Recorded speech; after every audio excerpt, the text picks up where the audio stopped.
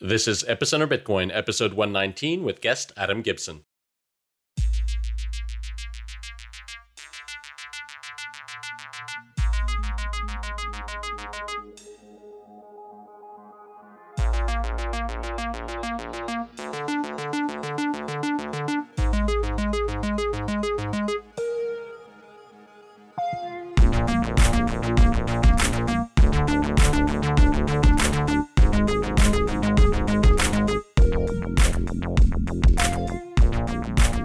This episode of Epicenter Bitcoin is brought to you by Ledger, now accepting pre-orders for the all-new Ledger Blue Developer Edition, a Bluetooth and NFC touchscreen hardware signing device.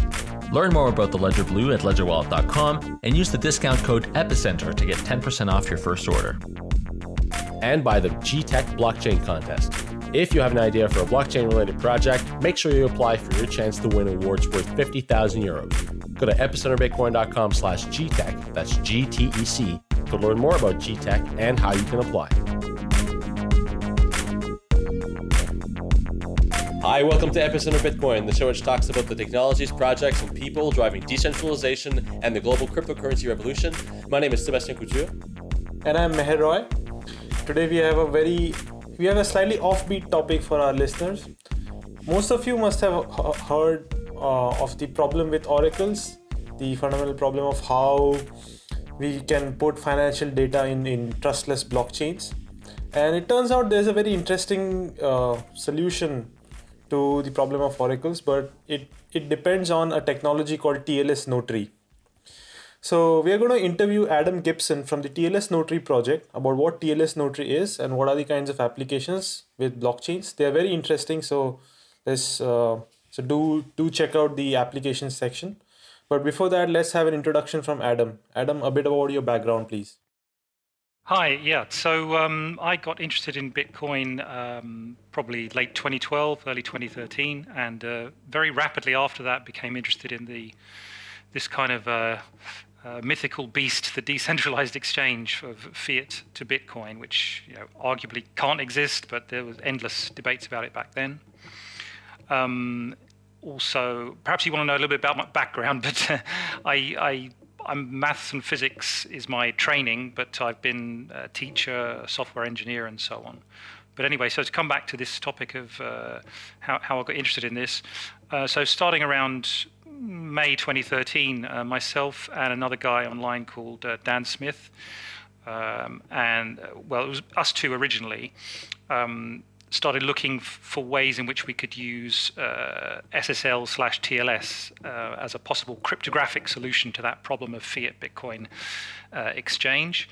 And another guy whose online handle is Oak Pacific kind of joined us a few months later, and we've been working on it a long time, and at some time around mid-2015, I guess you could say, we kind of finished in a sense that we now have what is now called TLS Notary. And we found that, as you just mentioned, it could be applied in a number of other contexts as well, based around this idea of using a cryptographic proof of a web page, let's say. So could you explain very briefly what the big picture concept behind TLS Notary is, what it allows it to do? Sure. So I thought maybe I could give a simple example, a practical example where it might apply. Something that struck me maybe 1 or 2 years ago here in Latvia where I live is that I had to go to a government office to provide proof of my income or savings. So I had to provide a financial proof. And as is often the case in this kind of situation, you go to the government office and they've got a very old kind of bureaucracy and they want some kind of form or piece of paper to prove something.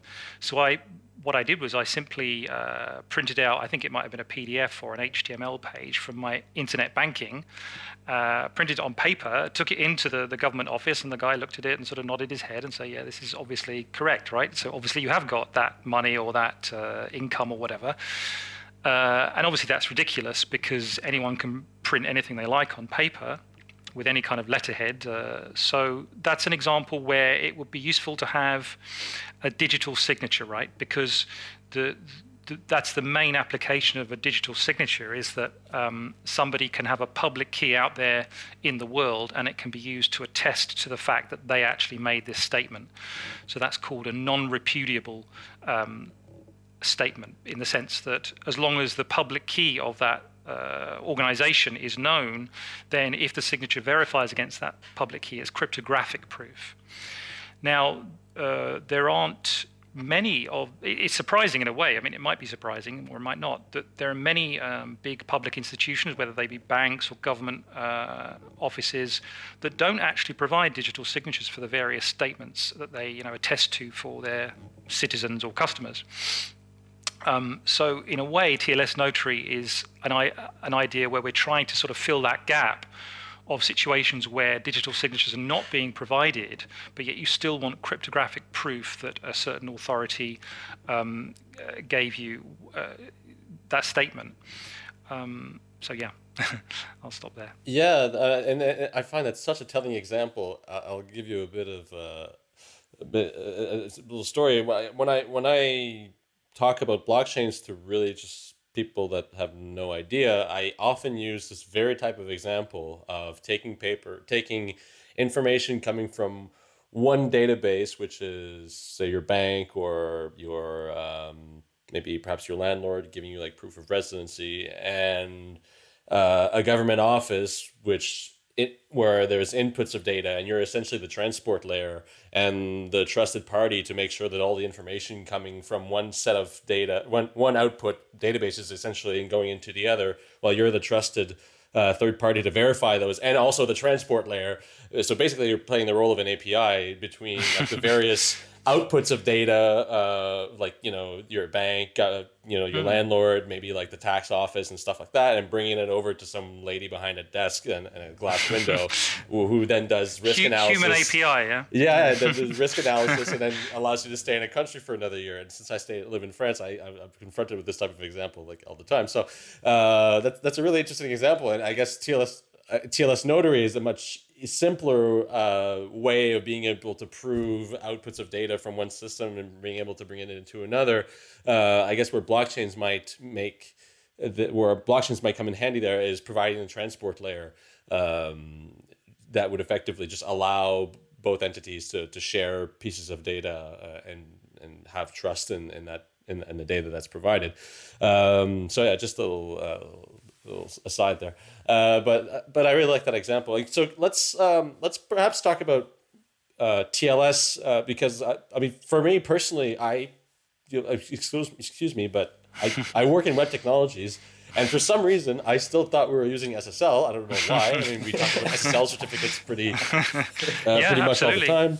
Absolutely. And I was so surprised when I started really digging into what TLS and SSL was, that actually SSL doesn't exist anymore since like the early 2000s. Oh, it does exist, but right, but it's not the right way to call it. Yeah. So let's could you explain in simple terms what TLS is and what it allows to do essentially?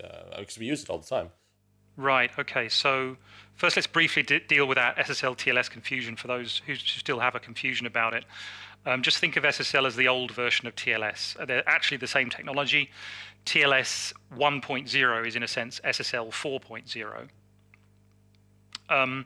Now, what is TLS? So the basic idea is you want to talk...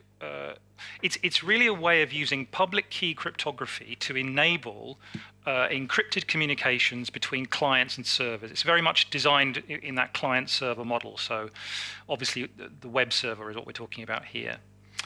And the problem is that you want to provide not just encryption. Well, let's put it this way. You don't just want the data being transferred between the client and the server to be confidential, but you also want it to be authenticated and have integrity. So let's just go through like a very high level picture of what TLS does for those who don't know.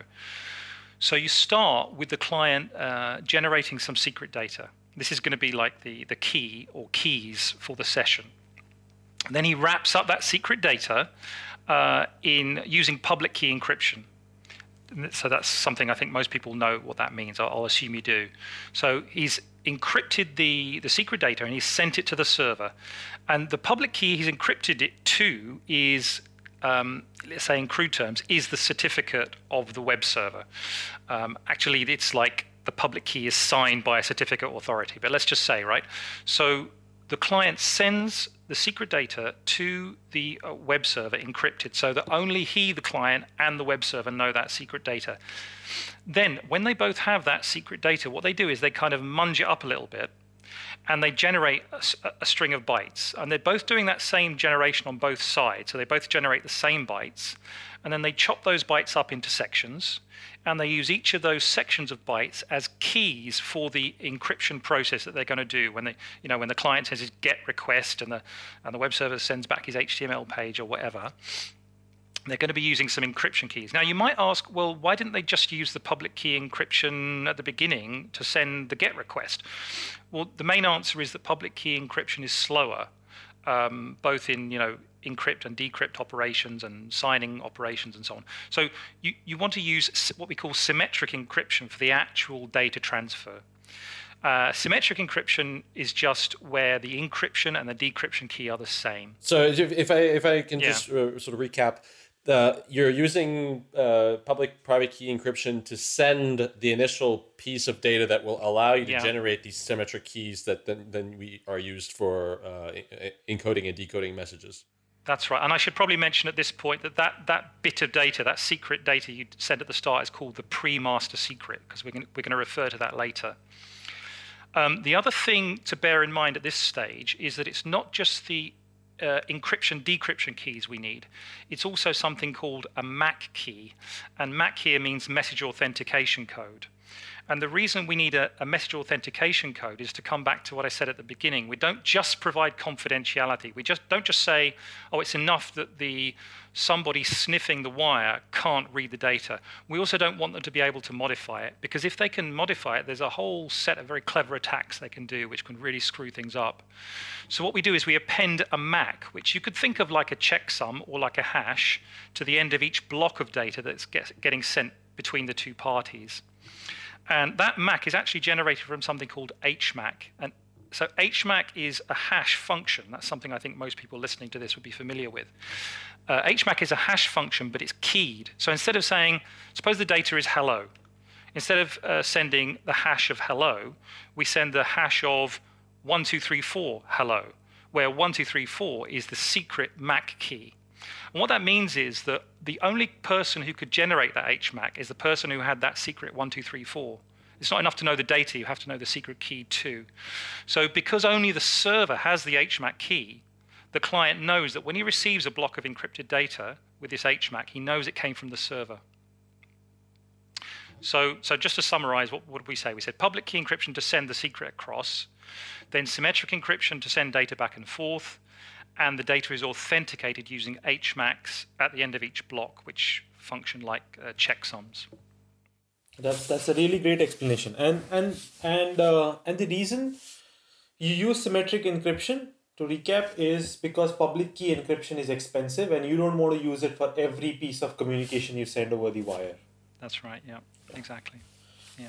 Now in essence, like, had public key encryption being used to send each block of data over the internet, then suppose when I connect to my bank, the bank is also sending me the data about my balance, and it is signing with its private key, and anyone else can verify that this data that the bank sent me. Well, be careful because there's different things here, right? There's public key encryption and public key signing. So, first of all, if we were to do the whole process with public key systems only, we would need a public key from both sides. Now, actually, SSL/TLS does provide client-side certificates. So a client can send a certificate to a server if they want to authenticate themselves. But it's interesting that almost nobody uses that system in real life, because we want the client to be ultra lightweight. Stateless, the client just comes along, pings, goes away. That's it. Clients even anonymous in some cases. Of course, not if you have a login, but that's another matter. And also, the other point I wanted to make on that is, it could be that the server could be sending signatures with each block of data. And in fact, Sergio Lerner made a similar suggestion to that on the TLS working group email list, maybe last year sometime. But the question is, do do people from the server side actually want that? Because it's kind of heavy. Do they want to provide non-repudiable? So to remind you the case of when I'm at the office, I wanted, a non-repudiable signature that nobody could say afterwards, oh, that wasn't me, right? Do servers actually want to provide non-repudiable signatures on every single block of data they send to their clients? I don't know. It's a complicated question. In some cases they might, in some cases they might not. Let's take a short break so we can go to Paris. I stopped into La Maison du Bitcoin, situated in the heart of Paris' startup scene, and I met with Eric Larchevêque, Ledger CEO, to talk about the Ledger Nano. The Ledger Nano is a Bitcoin hardware wallet based on a secure element. It is on a USB form factor that you plug directly inside your computer, and it will manage all your private keys. The signature of transactions will be done inside the secure element, thus never revealing the private keys to the host computer. It is compatible with our own Ledger Wallet Chrome app, which you can also use for multi-signature with Copay or CoinKite, and a large range of third-party applications such as Mycelium, Electrum, Greenbits, GreenAddress, and so on. The Nano also exists as a cool bracelet wearable, so you can always wear proudly your Bitcoins on your wrist. The Ledger Nano is an easy-to-use hardware storage option which doesn't compromise on security. If you want to get a secure setup for storing your Bitcoins, go to ledgerwallet.com and use the offer code EPICENTER to get 10% off your order. We'd like to thank Ledger for their support of Epicenter Bitcoin. So in essence, today we are in a state where we are receiving data from various different servers, but once, say, I receive data from some server, maybe it's a government server, I can look at the data and I can look at the properties of data, but I can't take that data to you and convince you that this is true. For example, I'll receive something from a government server that I was born in, 1985. So I can be convinced of that data, but it's not possible for me to go to you and convince you that I was actually born in 85 and that the government has certified this, because our government hasn't actually signed that statement using its private key. Exactly. What happened was you and the government website were using a kind of repudiable signature. HMAC is like a signature, but it's repudiable because although you know it's real, if you give it to me, I'm going to look at it and say, right, what were the keys for this session? You give me the encryption keys and the HMAC keys, right? I can decrypt it. That seems to work. Right, the HMACs seem to check. And then I'll say, well, but hang on. How do I know you didn't just create all of this data, all the keys, all the web page, the whole thing, just out of whole cloth? And the only way you could answer that is if you could prove to me what the secret keys were that were used in the session, but they were encrypted to the government website's private keys. So, I mean, I don't know, maybe there's some weird way you could get the government involved to prove that it was real, but then that's kind of begging the question, because then you're asking the government anyway. So the data is repudiable, yeah. So it's between the two parties, the client server, everything's absolutely kosher, cryptographically speaking. But as far as anyone else is concerned, it could all just be made up. And so just before we go a bit deeper into TLS Notary specifically, can you talk about some of the vulnerabilities that TLS specifically can fall subject to? Well, that's a kind of a huge topic, right? I mean, I suppose there are many, but what are some of the most common ones that we see a lot of the ones that have popped up over the last few years, and maybe even going back to sort of 2000 when TLS1 started, are to do that. There's a couple of different classes of problems. One of them is related to export cipher suites, and this is all about the fact that the US government actually wanted it to be weak. So there were all these kind of legacy systems, or legacy, let's say, elements of the protocol that used slightly weaker encryption standards in them, and there've been attacks based on fallbacks, because you have to kind of negotiate which version you're going to use. So that's one class. Another class is what's sometimes called padding oracle attacks, which is where you, because of the kind of standardization of the format, if it's possible to kind of ping the server a lot of times, look at the encrypted data, and you can kind of slowly but surely glean individual bits of information. But those padding oracle attacks, they got a lot of kind of coverage, but I think in practice they weren't very realistic, because maybe I shouldn't say that, but it just seems that way to me, because a lot of them involved actually pinging servers like 1 million times. I'm trying to think of the other ones. There are a whole. Oh yeah, the other whole sort of area of attack, I think, has been based around extensions to the protocol, because being like any protocol sort of designed by committee, it has lots of different bits and pieces that get tacked on. For example, I think the Heartbleed vulnerability that got a lot of play for very good reason, because it was a very serious vulnerability, was based on DTLS, which was this kind of I actually forget now what was DTLS about. But anyway, it was an extension to the protocol. It wasn't the core protocol. But that is a huge topic, and I can't class myself sufficiently expert to give you a talk about that, I'm afraid. Right. Okay. No, but that's it's interesting, and I suppose also some higher level problems related to certificate authorities and of course, that whole. Can you give just sort of a sort of brief explanation of what that problem looks like? Oh, well, the way I see it, I mean, maybe other people don't agree with me, is that the certificate authority model is just appalling. I mean, it's a terrible idea, right? Because you have the incredibly centralized entities that are farming out certificates and effectively giving, being in charge of deciding who is actually who on the internet. But it depends what you mean, really. If you mean what are the kind of cryptographic vulnerabilities in it, or what are the kind of systemic vulnerabilities in it? Because, I mean, my experience is on my browser, I go and I look at the list of CAs and I see maybe 200 different certificate authorities from all around the world. I have no trust in them whatsoever. I've actually gone and deleted a lot of them from my browser because I know I don't need them. But any one of them just happening to have some systemic failure within their company or whatever could result in you thinking you're logging onto your bank when you're logging onto a hacker's website. So at one level you can see it's pretty. And yet, I must say, of course, in reality, that is the system that works. That is the system that brought public key cryptography to the world. It isn't being used outside of that. I mean, nobody's using GPG, So it's swings and roundabouts, I guess. That was a really good introduction to TLS Notary, which is basically a communication protocol on top of the web. TLS, you mean, not TLS Notary? Sorry, TLS, not TLS Notary. Now, what TLS Notary is doing is kind of extending TLS in order to make communications verifiable. So when Meher communicates with Adam, Meher gets the ability with TLS Notary to prove to Sebastian that he did receive something coming from Adam, right? So just walk us through how TLS Notaries are able to achieve this.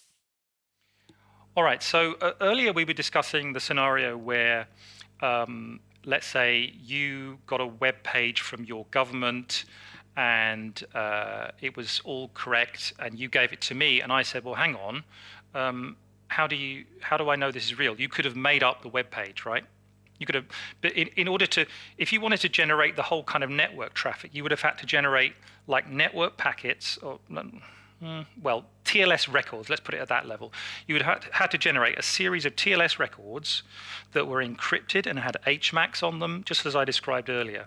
And you would have had to give it to me, and I could have looked at it, and I would have said, right, I need the keys, you give me the keys, and then my problem is, how do I know those keys are real, yeah? So, how about this as a proposed alternative in order to achieve what you just said? How about... and what was I thinking? Oh, yeah. So in the scenario you described, I think you had Sebastian as the auditor and you as the client and me as the server. Let's just call them auditor, the person who wants to check it, client and server, like normal client server, yeah? Just keep the names clear. All right. So how about this scenario? The auditor generates what I called before the pre-master secret, which means that effectively he's generating all the secret keys. He's generating the secret data. He's giving it to the auditor, gives it to the client. The client then sets up a normal TLS connection with the server, does the business, page comes back, and then the client gives the page to the auditor. That should work, right? The auditor then gets proof that the data is real, yeah? Yeah, the auditor gets the proof because he has generated the secret and the client used the auditor's generated secret for the communication. But then that also opens up the client to being defrauded by the auditor. Very good. Okay. Is that the case? Why? Because the client has to trust the auditor completely in order to generate the secret. Yeah, it's not obvious, but it is true what you're saying. Think about I don't know if you've ever heard the phrase "man in the middle." Have you heard that phrase? Yes, but let's have an explanation of that then. Yeah, it's actually an interesting discussion. We had this discussion early on. I guess it was late 2013, early 2014. We had this discussion when we were working on it, because you could do it like that. And for example, you could. Well, anyway, let's just explain man in the middle. Yeah, so the auditor has all the secrets. So what that means is the auditor can step between the client and the server, and he can modify the traffic. He can send, because he knows the secrets. You know what? I should at this stage explain the separation of the secrets. So I said earlier there's a pre-master secret.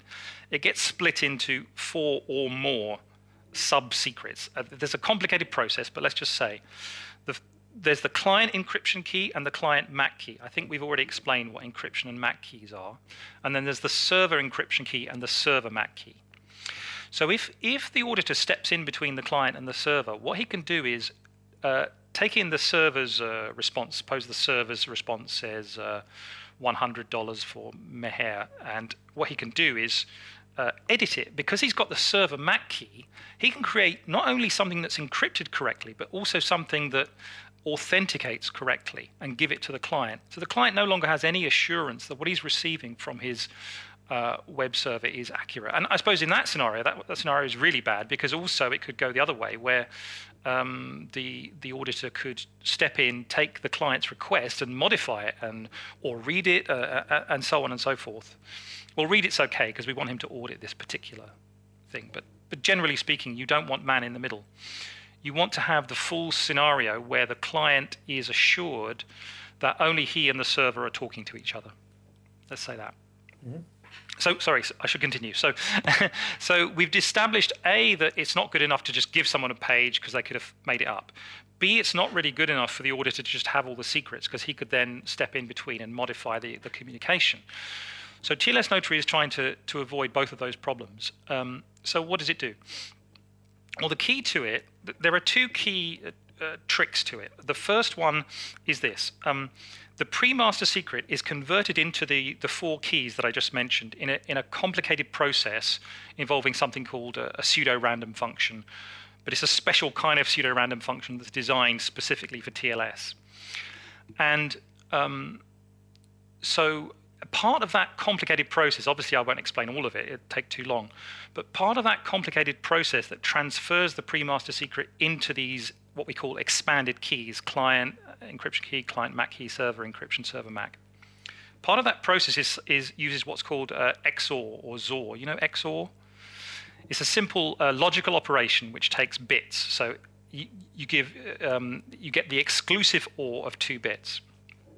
And what the process does is it takes 2 within this PRF. It takes 2 strings of bytes, and it XORs them together.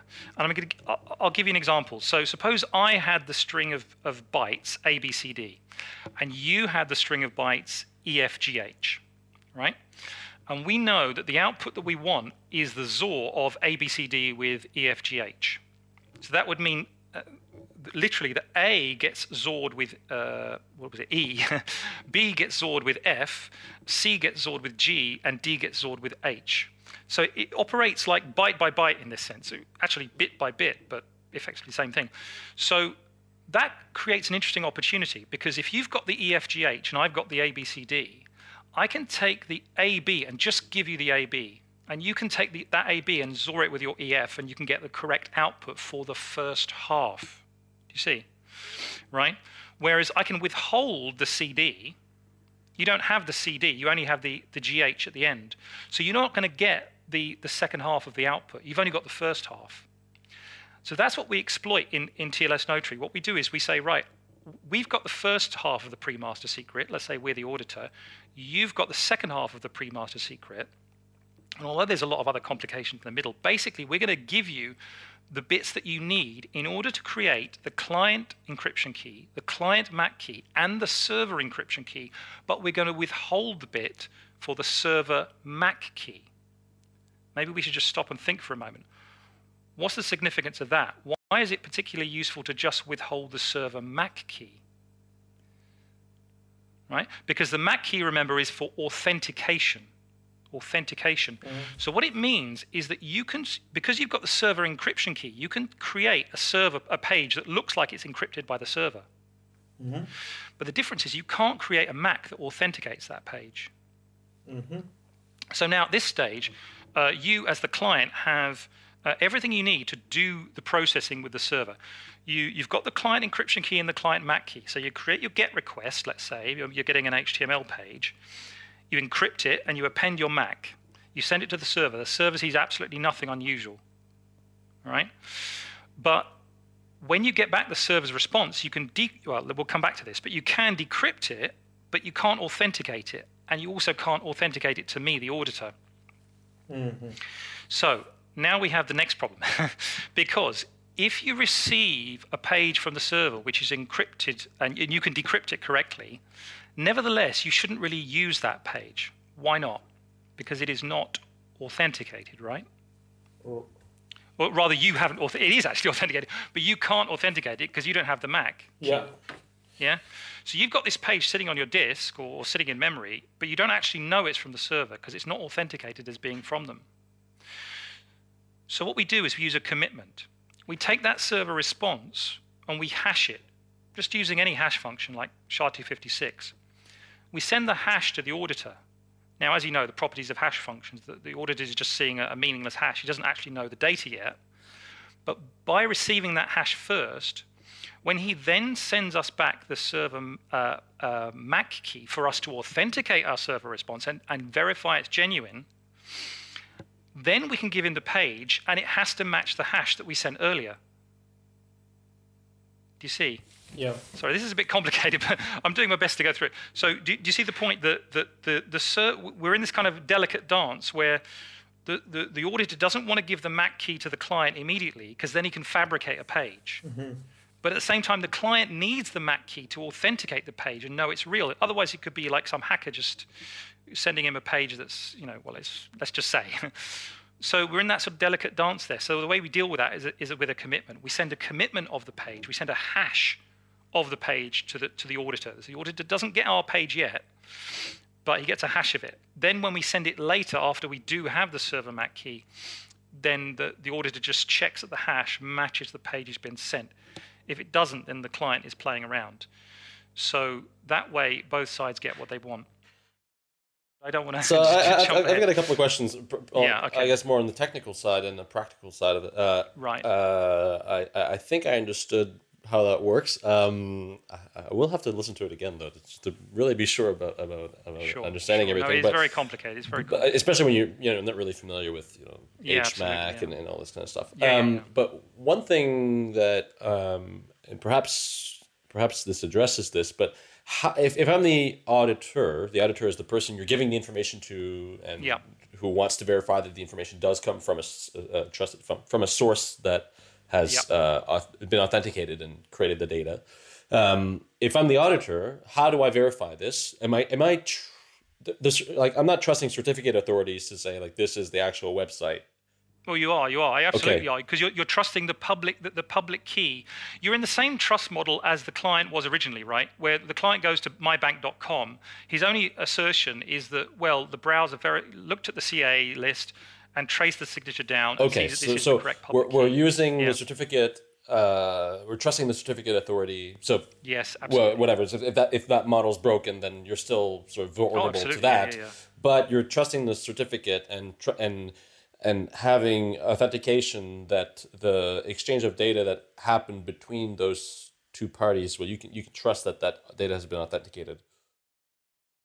Well, let me go to my next question then. How does the auditor, what are the practical ways for the auditor to verify that the exchange of data that happened between the server and the auditee and the client, is authenticated and correct? And so that's what Right. So that's kind of what that whole process does, but maybe it's not obvious why it does that. But practically, how does he do it? Like if you send me, a page, a PDF, or a document that came from your bank, how do I check it?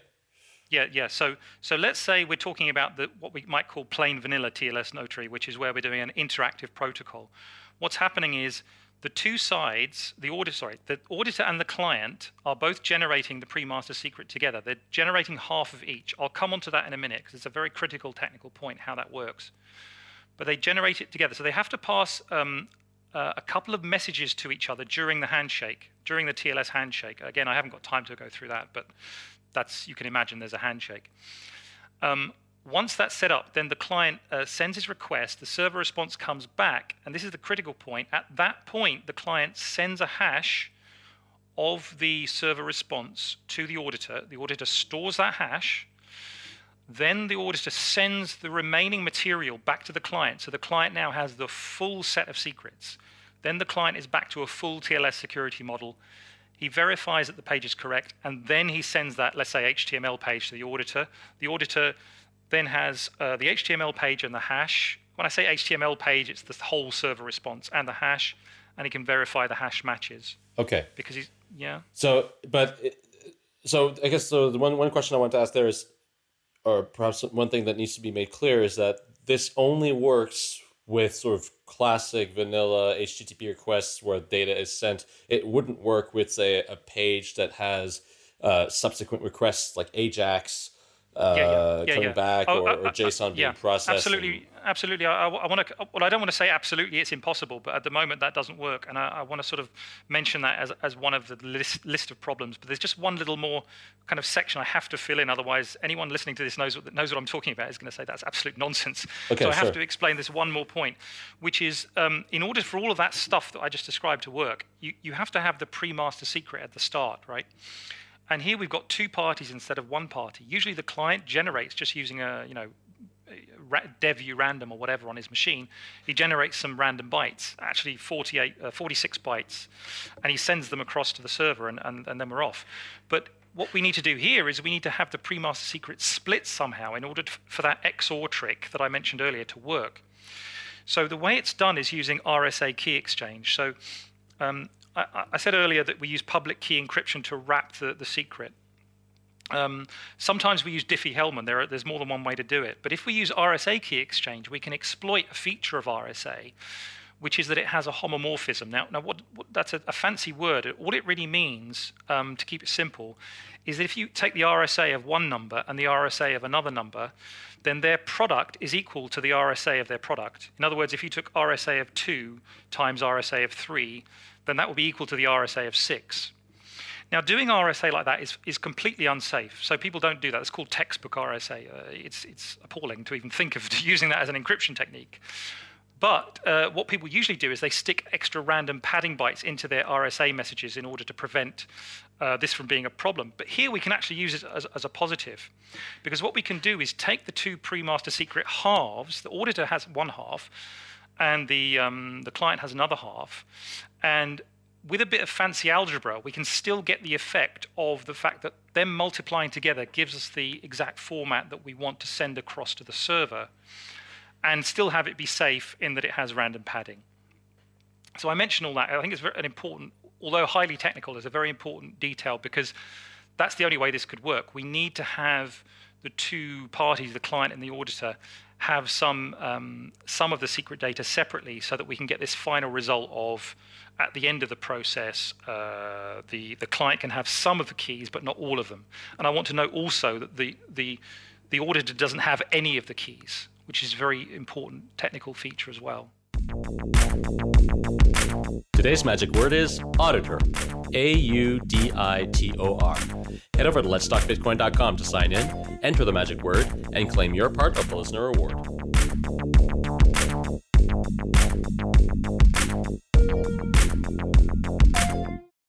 So let me back up and kind of have a top view summary of this. So in a normal TLS connection, this is without TLS notary. There's the client and the server. So Meher and Adam. Meher is the client, Adam is the server, right? And then Meher has two secrets. The client has two secrets: the client encryption key and the client MAC key. The encryption key is used to encrypt. The MAC key is used to create something like a signature, but it's not really a signature. It's not really a signature, but it's something which allows Meher to create a piece of data and Adam to be sure that that piece of data was actually created by Meher. It's something like a signature, but not a signature. It's something different. So Meher has these two keys: something to encrypt with and something to create this kind of rough signature with. And on the other side, you can call it a checksum if you want. Checksum. But sorry. Yeah. Like a checksum, right? Yeah. Or let's use the proper term for it, MAC. Yeah. And then symmetrically on the other side, so the server Adam also has these two pairs of secrets. The server encryption key and the server MAC key. By the way, both sides have all four secrets. Oh, both sides, yeah. Both sides have all four secrets. We could do the whole thing with just one pair of secrets, just an encryption key and a MAC key, but there's a technical reason I won't go into why it's better to have two pairs. Okay. So both sides have all pairs, and that's how we are communicating. Yeah.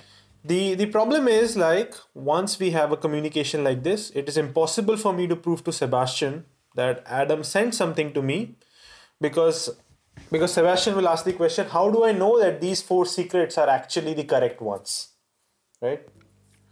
Yeah. So in this case, what TLS Notary is doing is, it is somehow restricting the power of the client.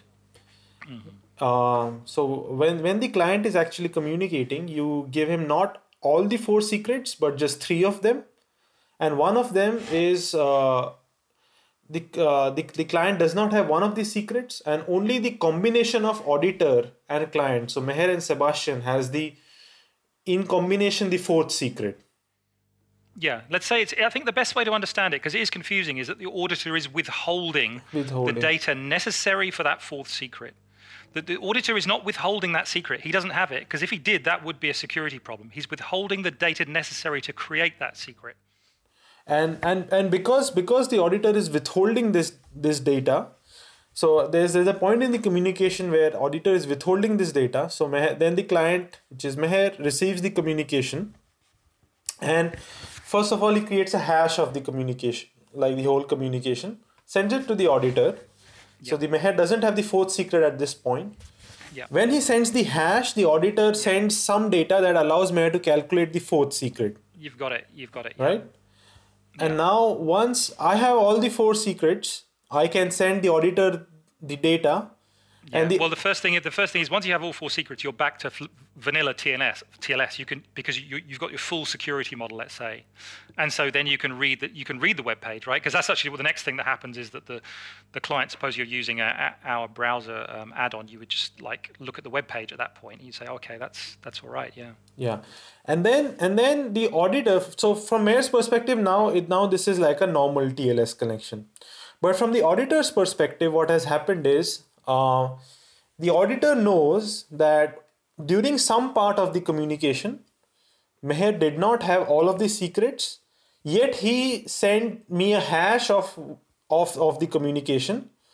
So in some ways, Meher, I have proof that since Meher did not have all of the secrets, yet he sent me a correct hash, that this must be the data pattern he received from the server. Let's say the effect of sending the hash is to fix the server response, isn't it? You can't change it after that. And so it's fixed before you have the data that you would need if you were going to forge it. So you can't forge it without being exposed as a liar. Because if you try to forge it, you need to have the server MAC to make a valid forgery, right? Mm-hmm. So it's fixing it in advance. It's called a commitment, is the kind of general idea of how to do these things. Yeah. Okay, Sebastian, any questions on this? So I want to come back to really just the practical side. How do we verify this? Is there a tool? And how do we create these notaries? Can we talk about that the browser plugin that you've developed?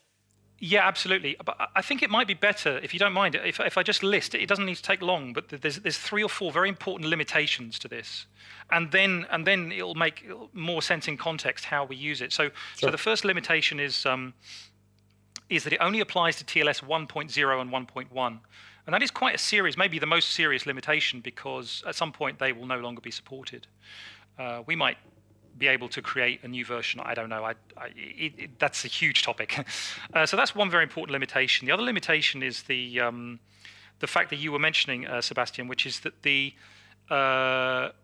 you have, like, let's say, a dynamic page, you've got a lot of different server client requests and server responses all kind of mingled up there, and we can't really get this commitment feature that we were talking about in that context. Now, although that's a very serious restriction, and it means that this system only works for certain kinds of web pages, on the other hand, that is a restriction that might conceivably, there might be a way to get around it. It might be possible at some point with some extra engineering to get around that, but that's an open question. Okay. Other restrictions is restricted to RSA key exchange. And again, this is an example where we're working with something which is kind of the old version of TLS. It's still out there in the wild. It's still supported by most servers. But at some point in the future, it won't be. So again, it might require some new technique to solve that. Those were, I think, the three main, the fourth main restriction is kind of, maybe we've mentioned it, but it's just one server response. Now, that's fine if you're just pinging an API and you're just getting one API response. But if somebody wanted to audit a whole stream of web pages, that would be a problem, right? So, I say it would be a problem. It's probably the least significant of those four limitations because, obviously you could just go back and do it again. But those are limitations. So I wanted to really emphasize those limitations because I don't want people to think this is some magic fairy dust, right? Because I've seen people saying things like, oh, wow, TLS, that solves everything. But it really doesn't, okay? It's very restricted, but it, still practically could be useful in certain contexts. So yeah, let's get on to practical applications, I agree. So do you want me to give an example of how it might be used in practice? Yeah, how would it be used? Because there's a browser plugin which the Sure. name escapes me. Can you explain how that works? Page Signer, sure. Right. So Page Signer. So we set this up, I guess, around the end of 2014 because we were thinking, well, people want to actually use this. How can we make it easy to use? And the idea is, let me not talk about the theoretical idea. You want the practicals. So the practicals is, there's a plugin, I think, for Firefox and Chrome. Yeah, not I think, definitely for Firefox and Chrome. And it's basically set up so that you can just literally click. You go to a web page. Let's say you go to some private message page or some, just some official web page. One amusing one is I verified my teacher certificate. So, because actually the UK government has a kind of a website for that. So I went and I clicked a button on the the toolbar, and what it does is it then reloads the page. Under the hood, it sets up a whole new TLS session for that page, reloads it, and it gets represented to you. Now, when the page is represented to you, you'll often see there's some like weird formatting loss because all it's doing is just dumping the first server response. So if it's like get/index.html, it's just literally giving you that. And we want people to understand that. So we have a button and you can click and you'll see, oh, here's the actual raw server response. And so at that point, it will create a file called a .pgsg file, which is just a binary dump of all the relevant data, including a signature. And what's going on behind the hood there is in order to make it simple, I had the idea maybe we should have something like a blind notary server. In other words, okay, yeah, you can do an audit with an auditor, but you'll have to do that in real time. And we have developed that, and you can do that. But that's kind of inconvenient for most people, right? Interactive protocol with an auditor. So what we do is we say, right, there's a blind notary server out there. It doesn't know anything. It doesn't know the secrets. It doesn't know, there's no login or password or money involved or credentials or anything. All it does is it just generates half a pre-master secret, pings it over to you, waits for a hash, and when it gets a hash, it signs your response. So then anyone can see that blind notary server has signed, using this TLS notary protocol, that web page. And the immediate response people have when they hear that suggestion is, well, then what about the trust in the blind notary server? You've got another point of trust in the environment there, and that's absolutely true.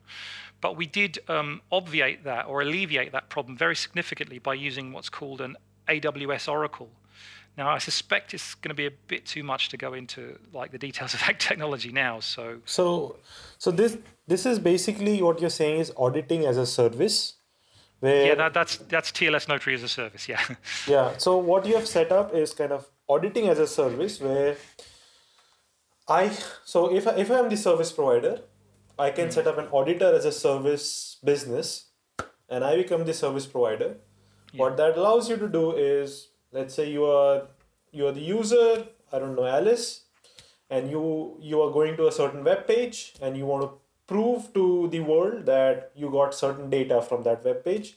Then you can contact me, take my services, and then have some kind of digital proof that you did get some data from. Yep. And that's the business model many business people all across the world can set up, auditing as a service. And maybe Alice, she doesn't trust just one auditor, and she can do this with like many different auditing as a service companies, and then have like very concrete proof of having received something from a web page. Yeah, it's an interesting point. I mean, it's a business only in as much as there's any trust involved in it. If you try and set up the machine as an Oracle, let me give you like the 5-second version of the AWS Oracle idea. It's just a machine which is untamperable even by its owner.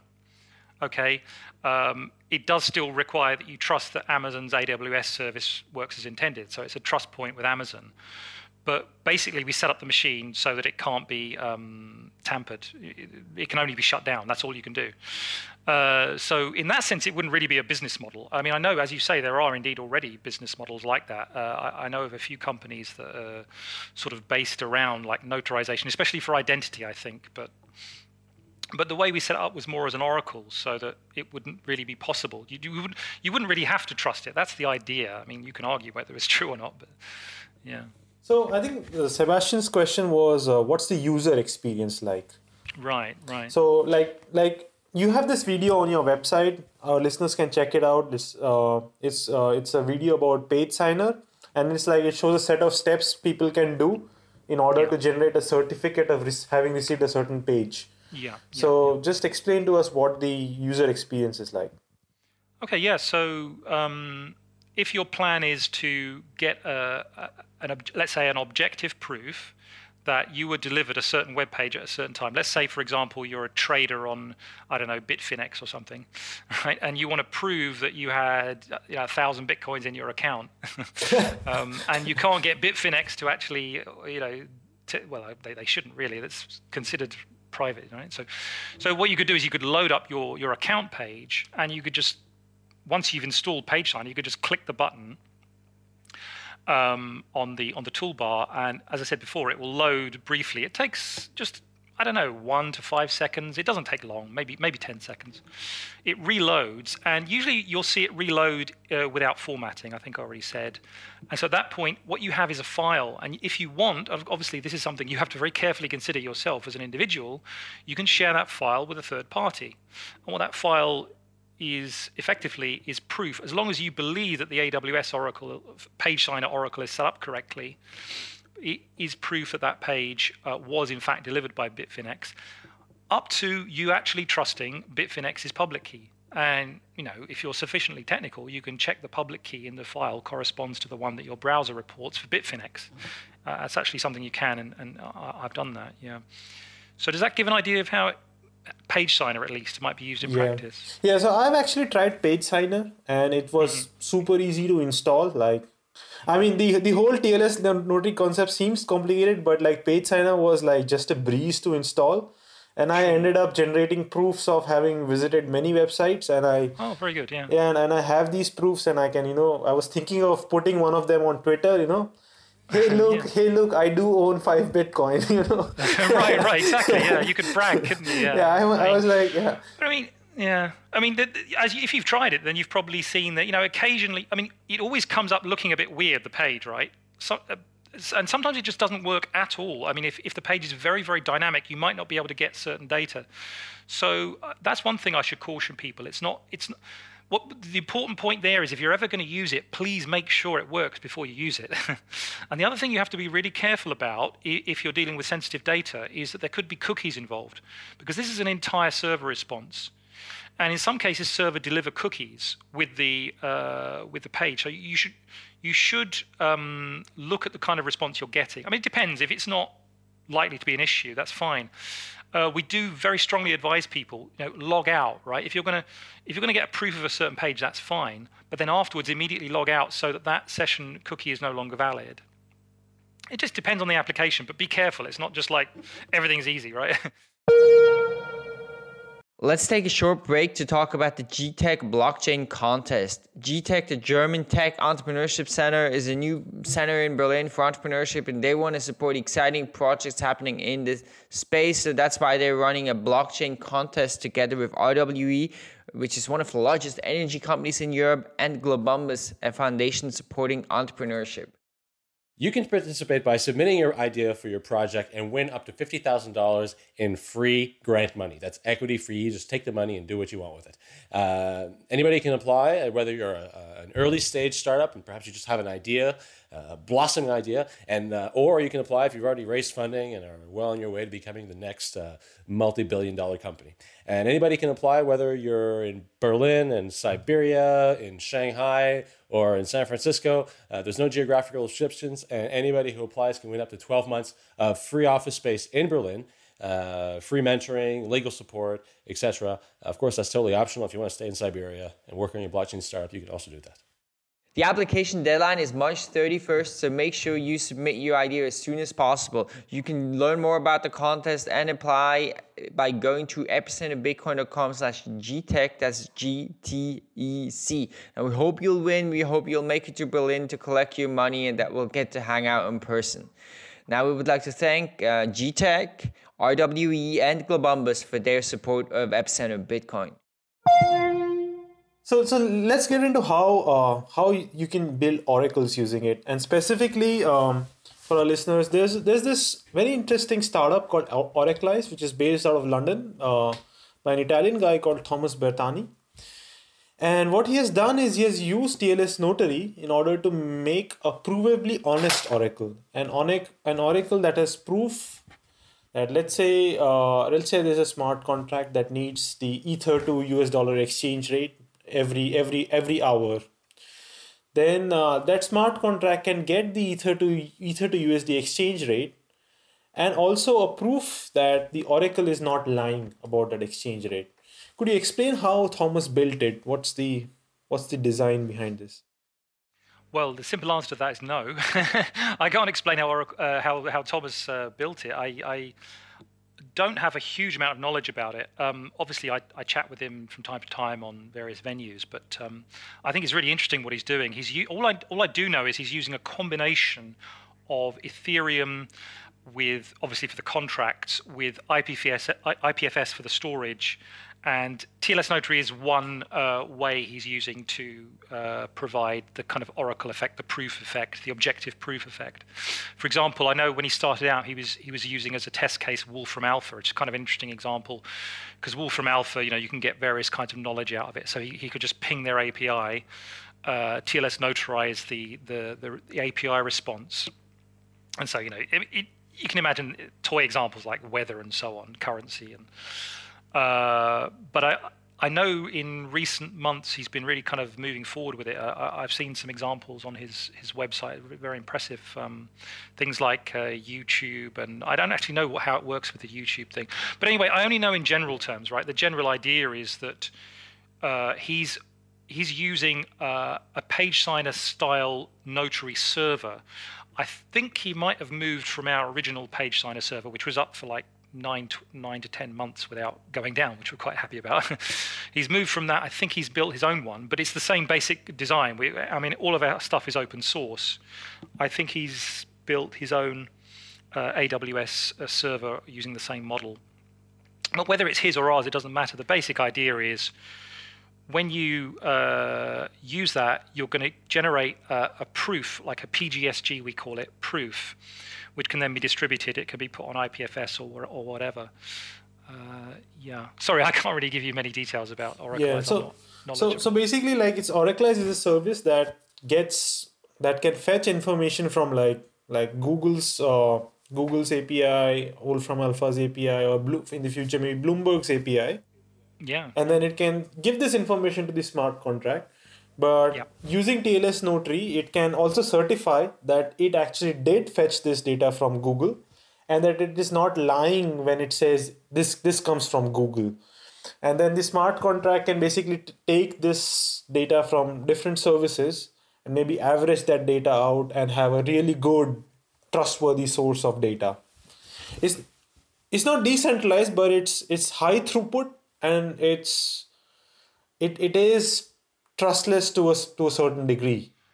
I'm glad you mentioned that, because maybe I don't know how much longer we've got, but that's one thing I really forgot to mention. I think is really interesting is when I wrote a blog post about this, I wrote you can think of TLS Notary either as a stopgap or as a disintermediation. And the stopgap part is obvious. Like if you don't have digital signature, there's TLS Notary. But the disintermediation part is something that's really fascinated me for a long time. Like if you use, let's say, Bloomberg, like you mentioned, if you use Bloomberg to get your financial data, the trust relationship is really interesting, because if you're just pinging their API and they don't even know who you are, and they're this huge multi-billion-dollar company and you're just like nobody, yeah, it's not decentralized, it's using their trust point, but it's using it in a way that they're not interested in it at all. And similarly with this Amazon AWS Oracle idea, we set up this silly little server. It's tiny, right, on Amazon AWS. It doesn't hold any money. It's not important to anybody.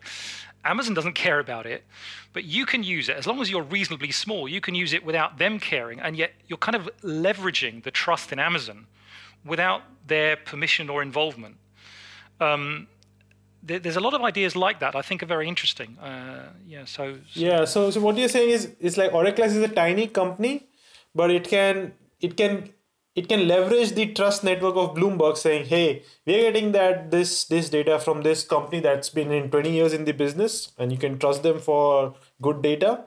But like we can provide as a small company the same quality of data as them by using TLS Notary, and that allows I would look at it like imagine that you wanted to use TLS Notary to validate a $50 million contract.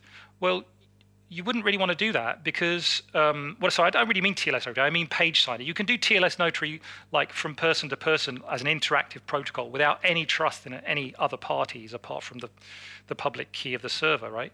But if you use this kind of lightweight service model, then you can kind of leverage trust in Amazon as long as let's say the value of what you're doing is relatively low. And also, they don't really know about it either. They don't know that you're using it like that. So these are the kind of trust models we're playing with, I think. So before we wrap up here, this has been a really fascinating discussion. Can you tell us where people can learn more about TLS Notary, perhaps install the Page Signer extension, or even contribute to the project?